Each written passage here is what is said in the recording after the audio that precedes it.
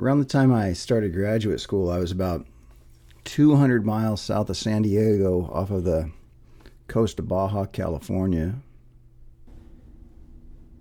And I looked out the back of the boat, and there was a big, like offshore fishing boat, like a sport fishing boat, like a big Bertram or something with a wraparound windshield in the front and tuna towers and all of that.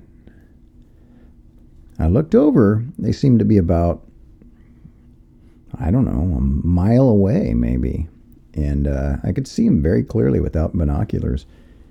And they were opening up the transom door to gaff a fish. They brought it in. They shut that door, and I could read on the transom of the boat, Morgan Le Fay, Chula Vista. And then I looked back into the boat, our boat, for a second, and I looked back, and the boat was gone. And then it popped up what seemed to be about a mile or two to the left, where it was before. I saw it turn. I saw it hover in the air, turn upside down, and disappear. So clearly it had reached the end of the dish-shaped earth, fallen off, and the wise sailor would at that point turn the other way and run for home. It left quite an impression on me. What I'd seen is a fairly ordinary phenomenon where certain temperature inversions and mist on the water create what's called a superior mirage, I guess technically. Or it's a category of superior mirage. In the trailer last week, I mentioned a Guardian UK article that was entitled, "Walker Stunned to See Ship Hovering Above the Sea Off Cornwall." And there's a really great picture. There's a little piece of the headland there. And then there's a container ship hovering in the air above the horizon, about the same, height as it is tall. It's a pretty impressive image.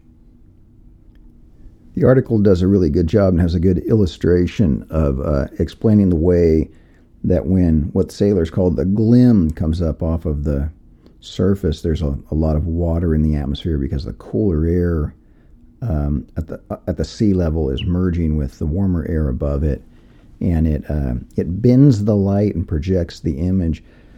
But it doesn't quite take into account, the article doesn't at least, a lot of the details of this, particularly the fact that these images are often refracted through the atmosphere and bent often through the water itself, to the extent that they'll project an image like the boat I'm talking about from Chula Vista at a greater distance from you than could be seen over the horizon.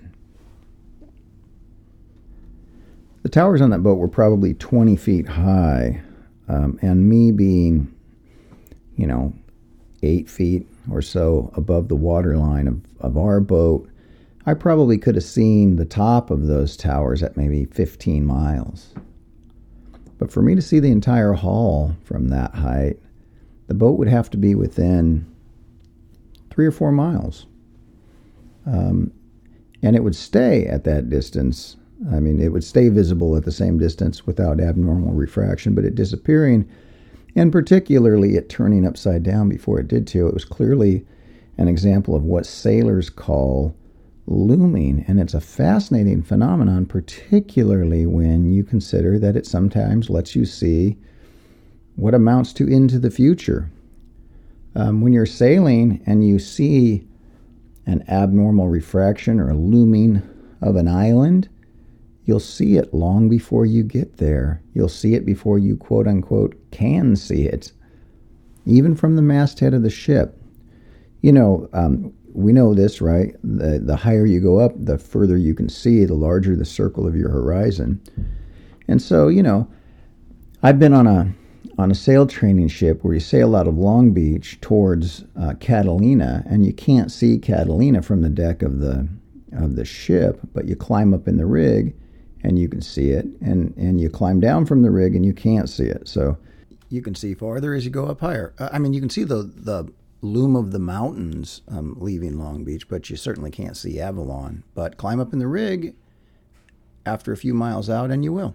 What's interesting to me, and I'm not sure how well documented this is, but under certain conditions, you can see Avalon standing on the beach at Long Beach. There's a Harvard guy named John Stilgoe who calls himself a barefoot historian. He writes about this phenomenon on the English coast, along the English Channel. From the cliffs of Dover, you can see the French coast, but then as you head south, it gets further away, and you generally can't see it. It's a fairly common phenomenon. What this Walker saw in Cornwall is a fairly common phenomenon around the English Channel, not simply because there's a lot of cold water and currents that are merging with warmer air there, which is also true, but also just because there are a lot of people there. So when this short-lived phenomenon happens, there has to be someone to see it and also to know how to observe it. But Stilgoe gives this interesting example. On July 26, 1798, this is from a book he has called Alongshore, which is kind of a cool book. Near Hastings on the Sussex coast, the cliffs of the French coast, some 50 miles distant and extraordinarily below the horizon, suddenly became visible and seemed only a few miles off. He reports that this was witnessed by hundreds and badly disconcerted everyone not familiar with the phenomenon the sailors call looming. The English sailors on hand, though, commented that this phenomenon was completely ordinary at sea, and they, quote, pointed out and named the different places on the opposite coast which they were accustomed to visit. So you have to be there to see it, but for people who are familiar in seeing it, these sailors, is an ordinary enough phenomenon.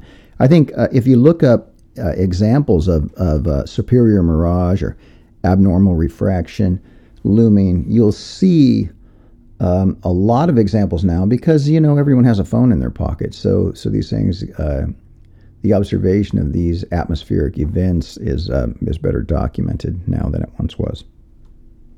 Looming generally has a long and storied literary history. Thomas Jefferson, in the Notes on the State of Virginia, wrote about it. He says, the phenomenon, which is rare on land, though frequent at sea, the seamen call looming, and philosophy is as yet in the rear of the seaman, so far as having accounted for it, she has not given it a name. So that's Jefferson from shortly after the Revolution. Of course, the first chapter of Moby Dick is called Loomings. And some of the most famous lines in American literature are, follow that title. Call me Ishmael. Some years ago, never mind how long precisely, having little or no money in my purse and nothing particularly to interest me on shore, I thought I would sail about a little and see the watery part of the world. It's really an interesting setup because, Melville is telling the story, obviously, retrospectively, and he's also setting it up that, he has secret knowledge, and you need to listen to him to get it. He's seen phenomena that you have not seen, including loomings. And it also carries that sense of looming that it's a portent of things to come, which is why I like looming as a phrase rather than, superior mirage or something like that. Because again, I think that for the sailor, it has that element of time travel or seeing into the future. Not always in a good way either. Like that boat I saw flip over and disappear off of Mexico. The reason sailors thought they had reached the end of the world is because they saw, looming and boats shifting around in position or inverting in that manner. Melville explores this idea of the looming and time travel in the beginning of Taipei, where he says, we perceive the loom of the mountains around sunset. These are the high hills of Nuka Hiva, in the Marquesas, where he's about to land. He says, after running all night, we found ourselves close in with the island. So after running all night, 10 hours, they probably make 50 miles. So they're seeing, they're seeing the loom of the mountain 50 miles away when it would ordinarily be well below the horizon line for them. And that's particularly true when you factor in that they're, up in the mast while they're looking for the loom of the mountains. From the deck of the ship, they could see the 500-foot cliffs of Nuka-Hiva from about 26 or 27 miles away. From the masthead of the ship, they could see it for closer to 50 miles away. Throwing in looming, they might see it 100 miles away. There's a famous story about a young sea captain. He was at sea, and he saw his father's ship, and it seemed to be a few miles away. And he climbed up in the rig a little ways and saw it and ascertained from the rig and the configuration of the ship that it was his father's ship. And he wrote down the position, and he wrote down the day and the time exactly. And, this was a common phenomenon at sea. You'd see somebody else's ship, and if you were close, you'd hail them, and you'd stop, and you'd exchange mail. Melville writes about this in Moby Dick. He calls it a gam, which is another sailor's term that's made it into, ordinary usage. But anyway, he was, too far away to hail the ship, so he just put it in his logbook. These logbooks were exceptionally accurate, by the way, generally speaking. The sea captain was beholden to a list of investors and merchants and people, and they generally kept very accurate logbooks. And when he saw his father again, a year later or whatever, he said, "Oh, I saw you off of in this position at this time," and he says that doesn't seem like I was very close to there at that time. They got out their logbooks and compared, and it turns out that his father's ship was 124 miles away. And through abnormal refraction, he saw that at that great distance. So it's not merely a phenomenon of being able to see, something that looks like our classic sense of a mirage, that it's like, not there, or it looks different than it is, or looks better than it is. But it's a phenomenon that allows you to see at great distance, greater than you could ordinarily. And that's what's, I think, captivating and unique to me about it. But also, the idea that things invert and that might lead to various types of legends is also, a sort of fascinating subject. It's also really interesting to me that a lot of these phenomenon that sailors have observed for centuries, and again, because people, everyone has a phone in their pocket, but they're being documented in ways that people denied the existence of not too long ago. Before photography, or maybe even more relevant, before video, you would see something and it would pass quickly, and so it would be difficult to really establish that you saw the thing and what the contours of it were. In a way, a fascination with things visual has led to the development of a lot of technology simply so that we can verify them. Emerson was obsessed with the visual realm. I become the transparent eyeball and all of that stuff. And so it's difficult to sort out superstition from fact. One of Emerson's students in his great book, 2 Years Before the Mast, Richard Henry Dana, talks about sort of learning to negotiate the difference between superstition and fact. And he's a self-righteous, condescending Harvard kid, and he, won't, he won't accept empirical observations, the empirical observations of less educated people, unless he can, substantiate them intellectually himself. So, like one of the old sailors, or Dana says that. This is a quote, that found that he, one of the old sailors, was fully possessed with the notion that Finns are wizards, and he sort of poo-poos this and lampoons him for being an idiot, and yet the myths about Finns being wizards comes from a pretty predictable source. The conditions for abnormal refraction are equally present on the frozen Arctic regions as they are in the sea.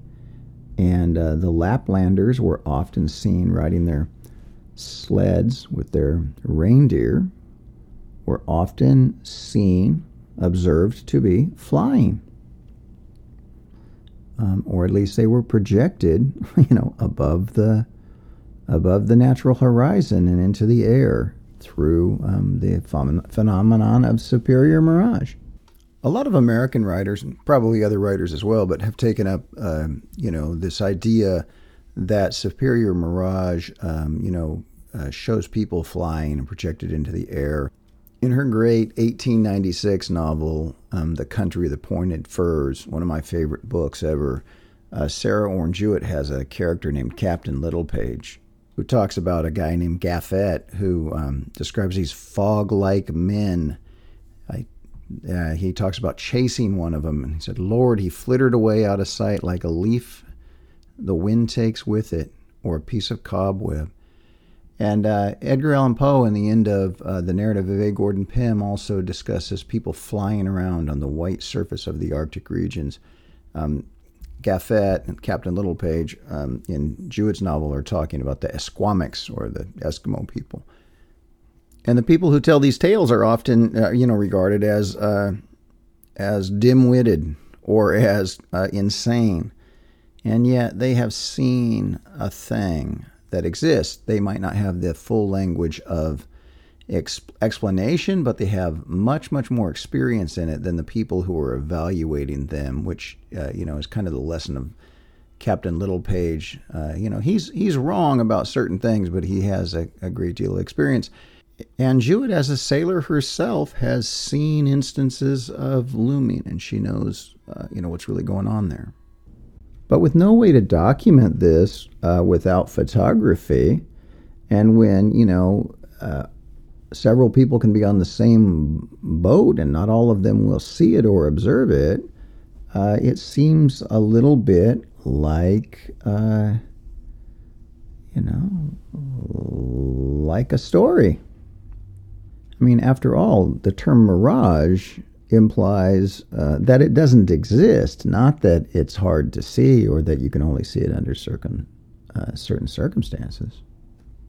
So, as with so many of the sailor legends, I mean, they may not have been quote-unquote true, but they were things observed. When you think about the Flying Dutchman, the ghost ship of Salem, you think about, floating mountains and all of these other things, they were matters of observation. And maybe, people who could actually believe that they were real and use that information, and maybe even to suppose that there was a scientific explanation for it, were extremely advantaged in this conversation. If you knew that the ship turning over at the edge was not a matter of the world ending, but it was a matter of abnormal refraction, you would just keep going. If you knew that at a certain time of day you might be able to catch an abnormal refraction or a superior mirage, whatever you want to call it, looming of something distant, you might be able to go up into the rig and see that before anyone else would see it, and you'd have an advantage in that. So the thing that seems mysterious, elusive, unapproachable, unreachable, something as a contemplation for the soul and the spirit, could actually be, could actually have a very practical application in the real world for people who believed that the superstition was rooted in an empirical observation, but didn't believe the conclusion of the superstition. Those people would have tremendous social advantage at sea, I guess. And I guess that's how Melville uses it in the beginning of Moby Dick. I'm a person of experience. I did this thing. I know this stuff. Listen to me and let me be your guide, because I have have access to a level of experience that you don't have. And anyway, I don't know what it comes down to is that certain people in this world go higher, see further, and detect things that remain invisible to the rest of us. Those people used to be called experts, and I still believe in them. Hey, thanks, friends, for listening. This was fun. I've got a lot to say on this subject. I hope I didn't give you too much of a shotgun approach to it. Check out some of these images, though. It's truly fascinating, and it is truly a gift to us that accessible photography and videography has made some of these things, something that can be shared with people on shore. Okay, that's it. I'm out. I'll see you next week. Thanks. Remember to like, follow, and subscribe. And please tell a friend. Okay, be well.